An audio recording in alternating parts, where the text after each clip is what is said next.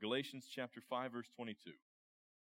But the fruit of the Spirit is love, joy, peace, patience, kindness, goodness, faithfulness, gentleness, self-control.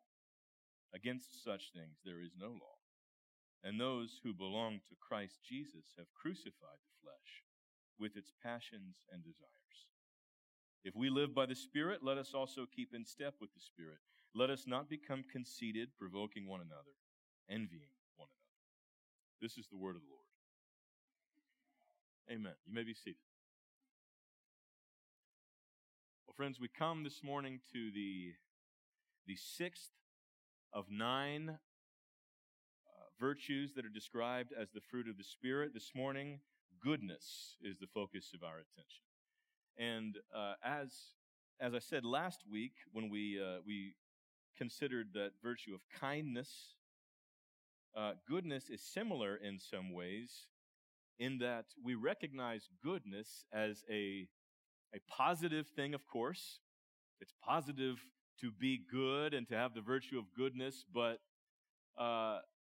exactly what it means, we can sometimes be kind of vague about that. We need to define it carefully and think carefully about it if we're going to have a sense of what the Holy Spirit is really saying and to have our hearts searched by it as we consider the goodness of God and the goodness of the Spirit at work in us as His people. So we'll follow the same sort of outline that we had last week. We're going to consider what this goodness is. We're going to try to define it. We're going to consider this characteristic as it is manifest in God, and then we're going to consider the goodness of God as it is manifest in us as His people by the Holy Spirit. So first, let's talk a little bit about what Paul is saying here when he says goodness is a fruit of the Spirit. Again, this whole list is these qualities that are wrought in the individual Christian, in their heart, their mind, their life, as the Holy Spirit of God sanctifies them through that union with the Spirit that we have in Christ by faith. Now, the word goodness here in the original language is a very broad word. The word gets translated goodness is very broad, much like the English word good is pretty broad. It can mean a lot of things. The semantic range is wide. There is, in fact, much overlap between the word goodness and the word kindness, again, as there is in English. But the context does give us some instruction here. Goodness follows after patience and kindness. And both the terms translated patience and kindness are very clearly and explicitly oriented towards others. It is patience toward others. It is kindness towards others. And most commentators recognize that in this context, Paul is likely speaking of a goodness that is specifically towards others, not just a general, isolated, personal, moral, ethical goodness, but a goodness that is something not unlike generosity, a goodness directed to those that are around us. In fact, this word sometimes gets translated generosity in the New Testament. You remember the parable in Matthew 20 where the Lord Jesus tells about those laborers that came late to the vineyard, and those that worked all day long were complaining because they got the same amount as those that came late. And the master of the vineyard, the owner of the vineyard, says, "Well, do you begrudge me my generosity?" It's this very same word. You begrudge me my goodness. In the context, my goodness towards them. And again, that's the way that many commentators understand Paul to be speaking of goodness here. Martin Luther describes the goodness here that Paul is speaking of as when one willingly helps another in their need. Now, it's significant because I don't think that as Paul makes this list of the fruit of the Spirit that he's just piling up synonyms. Goodness does differ from kindness in that the emphasis is specifically on the active work, not the passive disposition. John Stott says that Kindness is a disposition, a posture, but goodness is action in word and deed. Commentator John Eady says, this goodness is kindness in manifestation, in action toward others. You might think, to illustrate the difference between kindness and goodness, I think that we're seeing here, imagine that you're leaving the grocery store and you have your bags of groceries and there's somebody else walking with you across the parking lot, and it's begun to rain, and they, responsible citizens, have their paper grocery bags, and one of those bags bursts open and the groceries spill out in the parking lot there. Kindness is having a posture of sympathy towards them. Oh, that poor man. Goodness is putting your groceries down and going to help them gather up their groceries. You see? Kindness manifest and put into action. Now, one of the older commentators, J.B. Lightfoot, sees something of a progression here in these center fruit of the Spirit: patience, kindness, goodness. And I think it may be helpful to see it that way. He says there's a building being built one story at a time. Patience is, of course, as Pastor Martin explained a few weeks ago, that long suffering, bearing with others. And kindness, as we talked about last week, is that disposition of tenderness and gentleness and sympathy towards others. Goodness goes even one step beyond and actually engages in the activity of blessing, being generous in word and deed. It isn't just being sympathetic to the needs of others. It's actually doing something about it. Now, I think as I've been thinking the last few weeks and about these three virtues here in the middle, these three fruit of the Spirit, it has been helpful to me to think about my responsibility as a Christian, to think about, are these fruit of the Spirit, patience, kindness, and goodness, manifest in my life? Are they manifest in our lives? I'll illustrate the way that these three might work.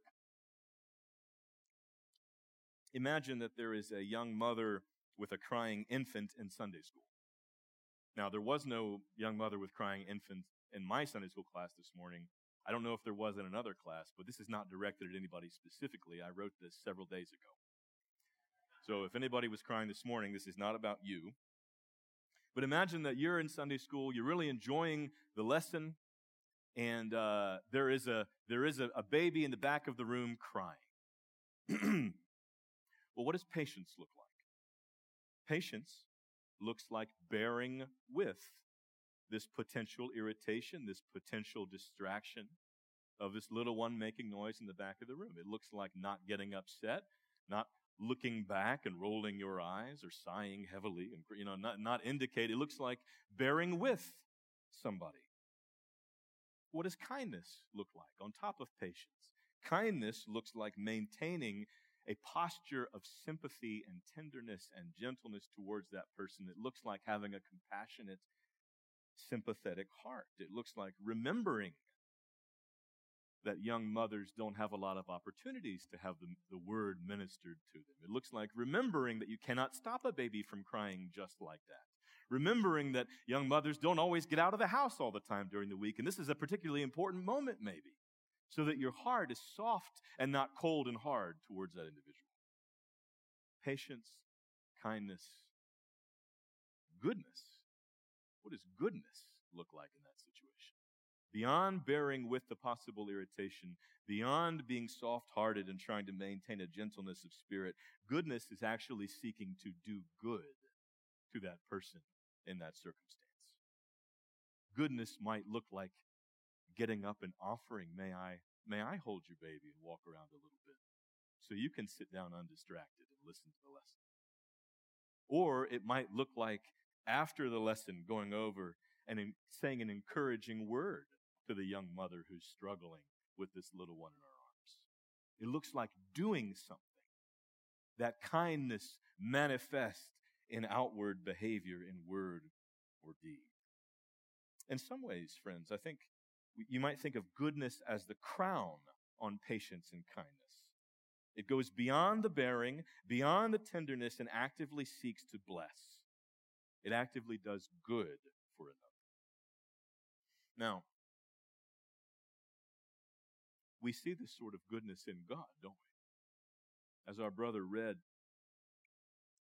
and led us this morning in reading Psalm 100, the scriptures say that the Lord our God is good.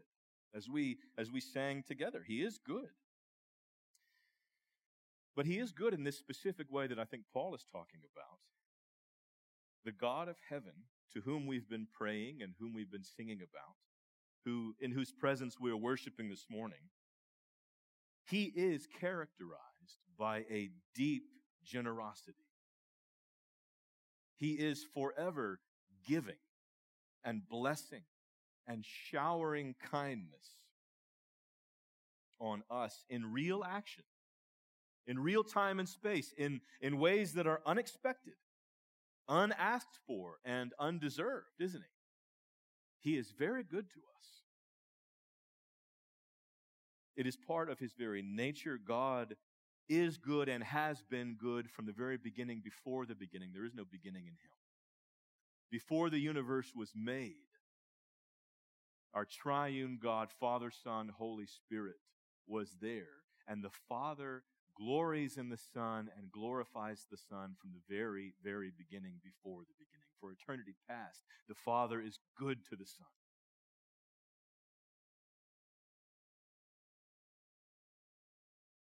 And then He creates all things. He creates the universe. He creates the world and all that is in it, including us. And why does He create us? Why does He do it? It is surely not because He was lonely or lacking something that He needed us to make up in Him, but rather that there might be so many more objects of His goodness in the universe. There might be so many more persons who would receive the goodness of God, who is so very good, would thrive in His goodness and reflect His goodness back to Him in worship and glory. He made us so that His goodness might be expressed further to more, so that we might be like so many flowers soaking up the warmth of the sun, the goodness and the generosity of the God who is there, and that we might thrive in His goodness and reflect His goodness back. Now, God is good in creation. God is good in His providence. He is so continually good to us, isn't He, in this sense of actively giving and blessing. How good, you think about the scriptures, the testimony of redemptive history, how good has God been to mankind? How generous has He been? In creation, but then after the fall. Even in the events surrounding the fall, immediately after the fall, how good He is to give promises and blessing, to give the gospel to our first parents there in the garden. I'm going to fix what's happened here.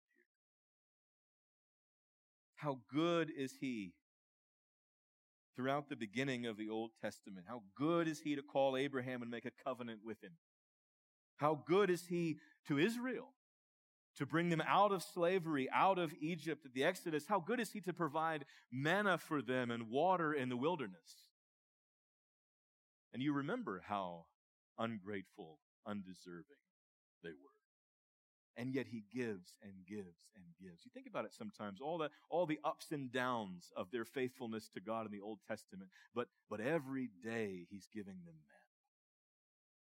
On those days when they sin against Him and they offend His righteousness and His holiness, yet He has provided for them, and He gives and He gives and He gives. When they rebel against Him and turn their backs on Him, He sends them prophets to call them back. And the prophets are pleading, always pleading, and when they kill one of them, He sends another one to call them back again and again and again. And all friends, has that not been the case with the church?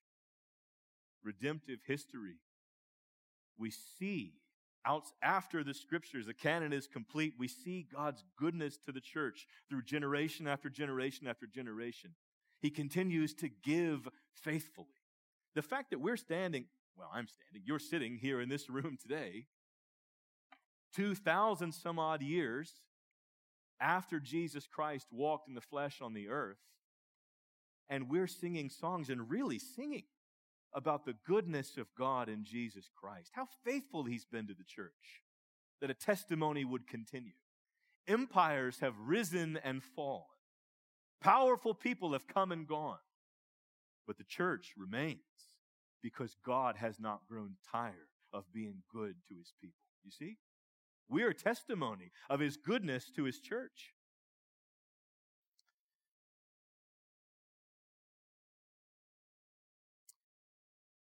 And we are together collectively, but also we are personally and individually. Has God not been good to you?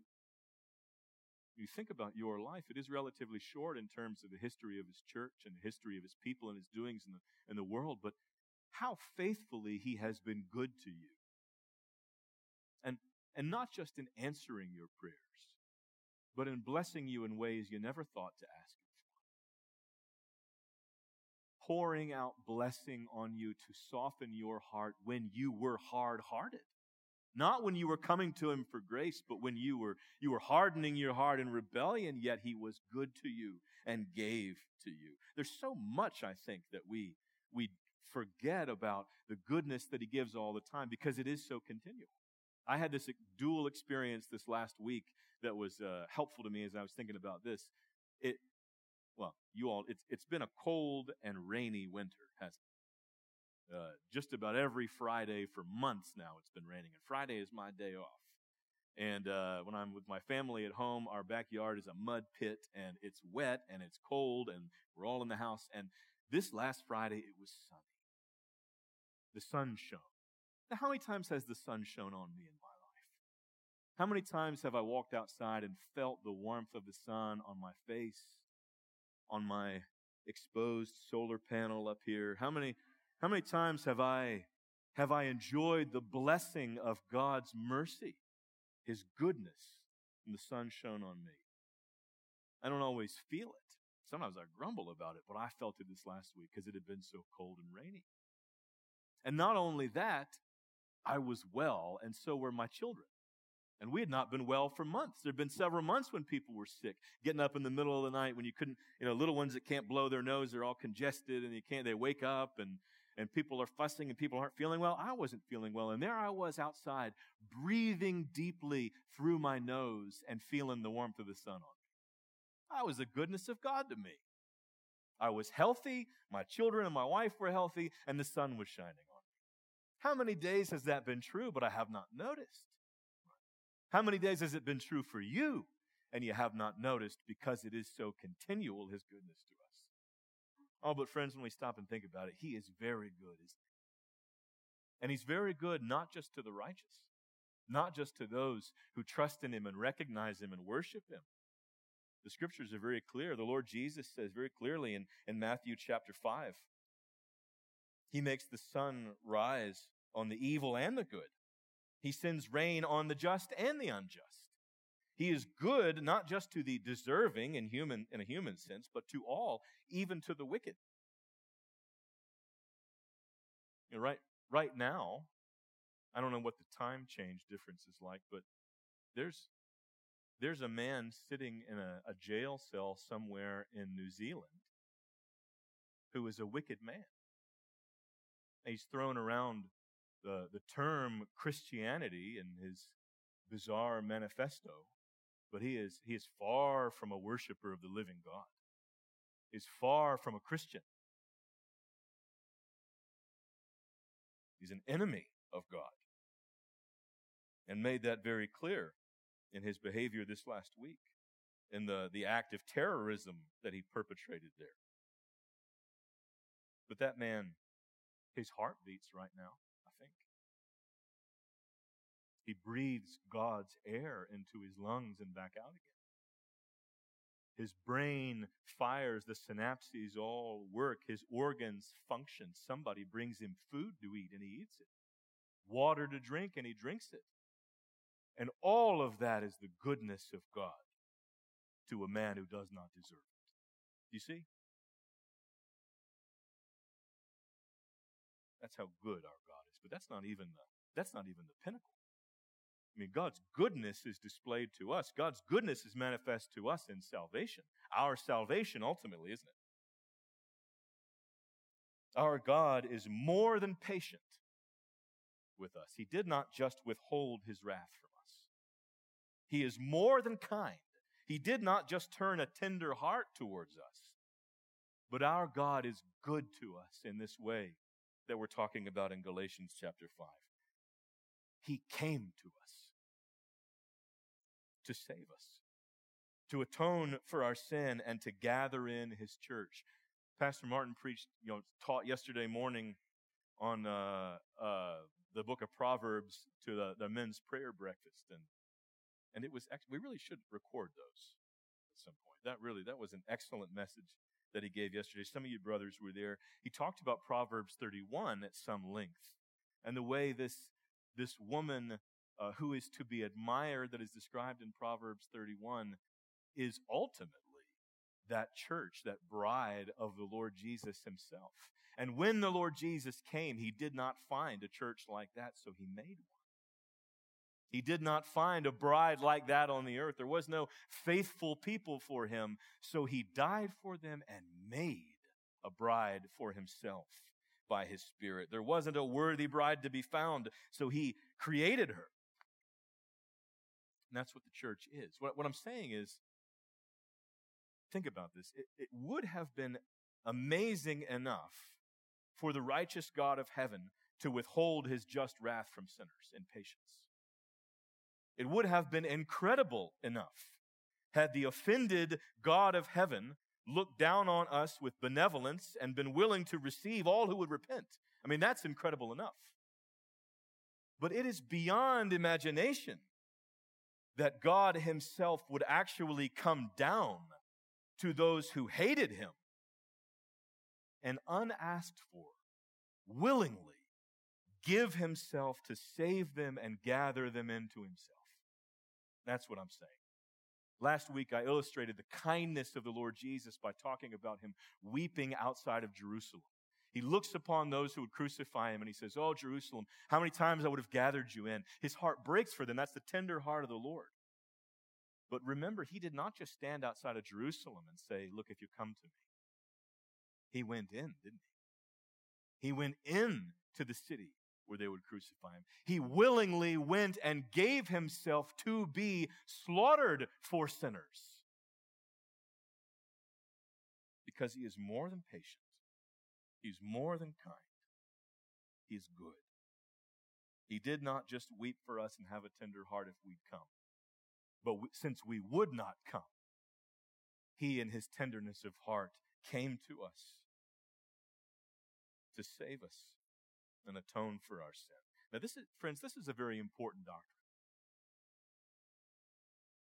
That Jesus Christ accomplished our redemption by his own work. That he saved us at the cross. He did not just create an opportunity to save us, an opportunity for us to save ourselves.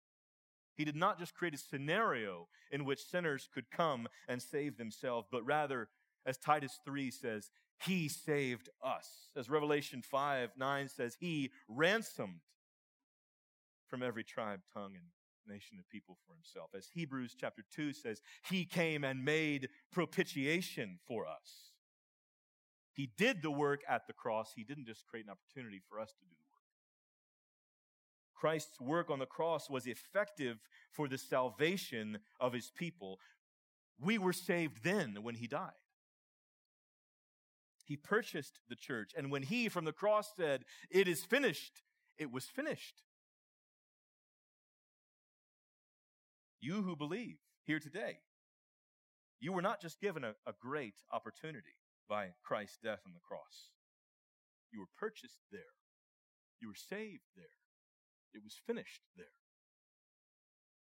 Let me make a note here to you. In that theological framework of the doctrines of grace or Calvinism, this great truth is sometimes referred to as particular redemption or limited atonement, the L in the TULIP acronym. And it is, and has been, one of the most controversial and sometimes unpopular doctrines in Reformed theology. But what I'm telling you, I think rightly understood, it is a beautiful thing that God saved us in this way.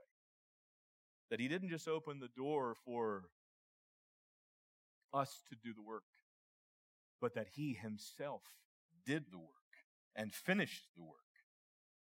That the cross is not just an expression of His general kindness and benevolence towards mankind. It's not just an expression of His willingness to save, but rather the cross is an expression of His stunning, unasked for, undeserved, unexpected goodness to us. It is Him taking action. It's Him actually saving. It's Him not just being sympathetic, but Him putting down His groceries and coming over to us in need. That was a very thin illustration there, but you see what I'm saying. By His own initiative, according to His own design, at great cost to Himself, He saves, and we are saved. The God of heaven has been very good to us. Our Lord is not just patient. He is not just kind. He is good. His kindness is manifest in action. Now, with that being said, His goodness is also manifest in us. This quality, this goodness in the way that Paul is speaking of that we see in God, it is to be present in His people. His Spirit is in us by the new birth, as we've talked about at some length. And so we are to be filled increasingly with a manifestation of God's goodness towards one another. We are to be like Him. We are to be not only patient with one another, not only kind to one another, but we are to be actively doing good to one another. Paul is going to say here in a few paragraphs as we come to the end of Galatians in chapter 6, verse 9, he says, and let us not grow weary of doing good, for in due season we will reap if we do not give up. So then, as we have opportunity, let us do good to everyone, and especially to those who are of the household of faith. We're to be those who do good to one another. Not just try to be good in some isolated, vague, personal, moral, ethical sense, but are actually engaged in the work of doing good. Because God is good, because it is His goodness. I'll share with you just one text in the Old Testament here that in my study I came across it and I found, it really struck me. It's in 2 Samuel chapter 9. If you're quick with your flipping fingers, you turn there. Otherwise, I'm going to read it out loud. Maybe make a note of it and look at it later. 2 Samuel chapter 9. King David has come into his kingdom after all that drama with Saul. And in chapter 9, this is the chapter with Mephibosheth. David says, is there still anyone left of the house of Saul that I may show him kindness for Jonathan's sake? Now there was a servant of the house of Saul whose name was Ziba, and they called him to David, and the king said to him, are you Ziba? And he said, I am your servant. And the king said, is there not still someone of the house of Saul that I may show the kindness of God to him? And Ziba said to the king, there is still a son of Jonathan. He is crippled at his feet. You see what David's saying? You see what he's doing? He's saying he's basking in the glory of the goodness of God to him. And he says, now who can I show this goodness to? Who can I show this kindness to? Who can I show the kindness of the Lord to? You see? See how it translates that way? God has been so good to David. Brought him, you read the Psalms, he's expressing it, brought him through trial after trial, has brought him out of nowhere in obscurity to this place of prominence, and the Lord has been faithful to him. He hasn't just been generally benevolent, he has been explicitly, specifically good to David. And now David says, who can I show kindness to? Who can I show not just my kindness, the kindness of the Lord to? And in this, David gives us an example of the Christian's heartbeat. Who can I show good to? Have you thought of that recently? Have you asked that question to yourself recently? We don't have servants in the king's house to pull over and say, who can I show goodness to? We have to think of it in our own head. Have you thought about this church and thought, who can I show some goodness to? Who can I show the goodness of the Lord to? How are we at this? Are we actively seeking to do good to one another? I mean, we are a kind people, I think. I think in general, when people come into Grace Church, they are not met by scowls and cold shoulders, at least I hope not.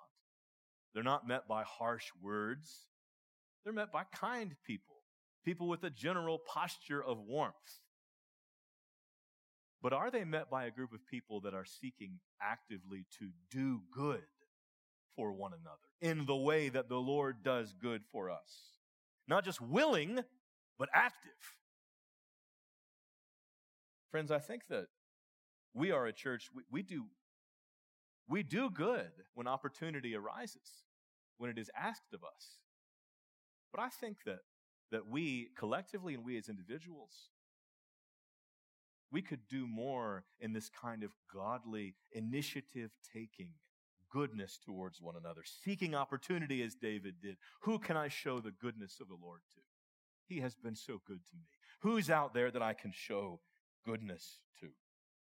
Not to wait for opportunities, not to wait for invitations, but to be proactive as God was proactive with us. Now, let me very quickly make two notes here about this in application. Let me say first that doing good for one another in the church does not always mean doing what makes other people feel good. Now, you know that. Many of us have been around the church together long enough to know that some of the best good other people have done for us didn't feel good in the moment at all. In fact, it was maybe hard to hear. But the scriptures are clear about this too. Hebrews chapter 3, as long as it's called today, we're to exhort one another so that no one's hardened by the deceitfulness of sin. In Hebrews chapter 12, we are to stir one another up to good works. And isn't that the way God works in us? God's goodness towards us is not always all that pleasant on the face of it, is it? In Sunday school last week, in my Sunday school class, we were talking about the ways in which I asked the question, how has God matured you in your faith? What has God used to mature you in discipleship? The very first thing somebody said was trials. And everybody else said, mm-hmm. Because oftentimes the Lord uses pain. He uses trials. He uses tribulation to do us good, doesn't he? He strips away our pride. He convicts us of sin. He humbles us. And friends, as we do good to one another in the church, there are some times when that will involve hard truths and uncomfortable questions. We ought to be a church where we are seeking to do good to one another that sometimes looks like saying, brother, have you been reading your Bible lately? That sometimes looks like saying, sister, are you seeking to forgive as Christ forgave you freely from the heart? Saying, brother, are you loving your wife well and speaking to her with tenderness? Some of those who have done the most good for me in my life as a Christian, some of you here in this room, you've spoken to me that way.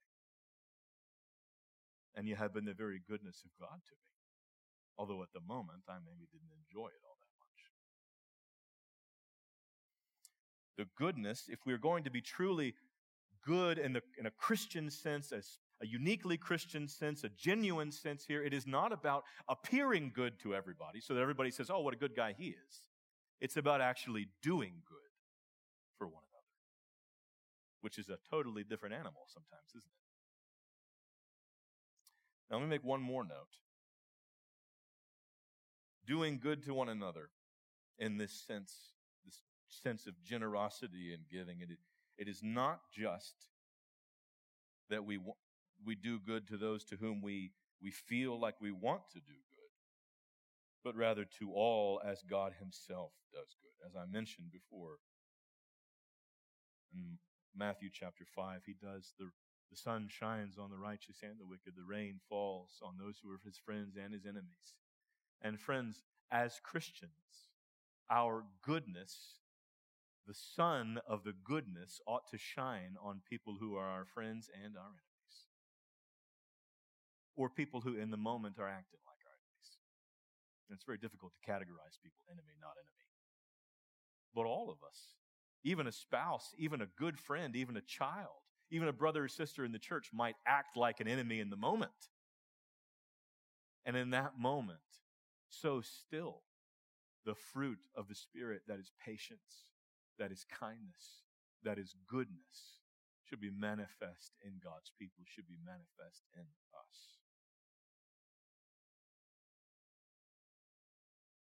That brother or sister, that spouse or child or parent who has said that hurtful thing or has behaved in a way that caused you pain, to that person, if we are walking in step with the Spirit, we are to show patience.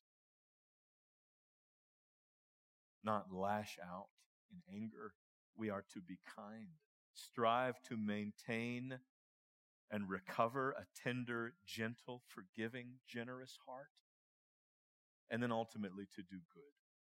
Not just to tolerate, but to seek to bless. To speak good words, to pray for them, to encourage them, to try to help them. Now, that's a profound thing. That's a serious work. And that is a very different animal than what you see in the world. These words, patience, kindness, goodness, we can just race through them and say, yeah, it's supposed to be good. Yeah, general, sure, we're supposed to be good people. Oh, but it is so much more than that. Someone who has hurt you to be patient. Someone who is irritating you to be kind. Someone who has not done good to you to do good to them in return. This is a holy work. And it is a work that can be done earnestly by those who have known the goodness of God in Jesus Christ. And that's who we are. I'll finish by saying this. Now we're going to celebrate the Lord's Supper together, which is an expression of the goodness of God. It is an expression of his giving of himself, his kindness, his benevolence, his tender-hearted generosity. It manifests in the work of giving himself. In Luke chapter 22, the Lord Jesus says, "This is my body given for you." So as we receive the table together, friends, remember the goodness of the God who saved us, how he gives himself. Let us confess our sins before the Lord and strive earnestly in prayer that we might be good like he is good. And then receive these good gifts together. Amen? Amen. Let's pray. Our Father, thank you for being good to us. We do not deserve it. We never have. Thank you for shining your glorious, the light of your glory on us in the face of Jesus Christ. And thank you for these good gifts we're about to receive. Christ died once on the cross many years ago. What we do here today is in remembrance of him. But his sacrifice will never lose its power. We thank you that this morning there is power in the blood. We pray this in Jesus' name.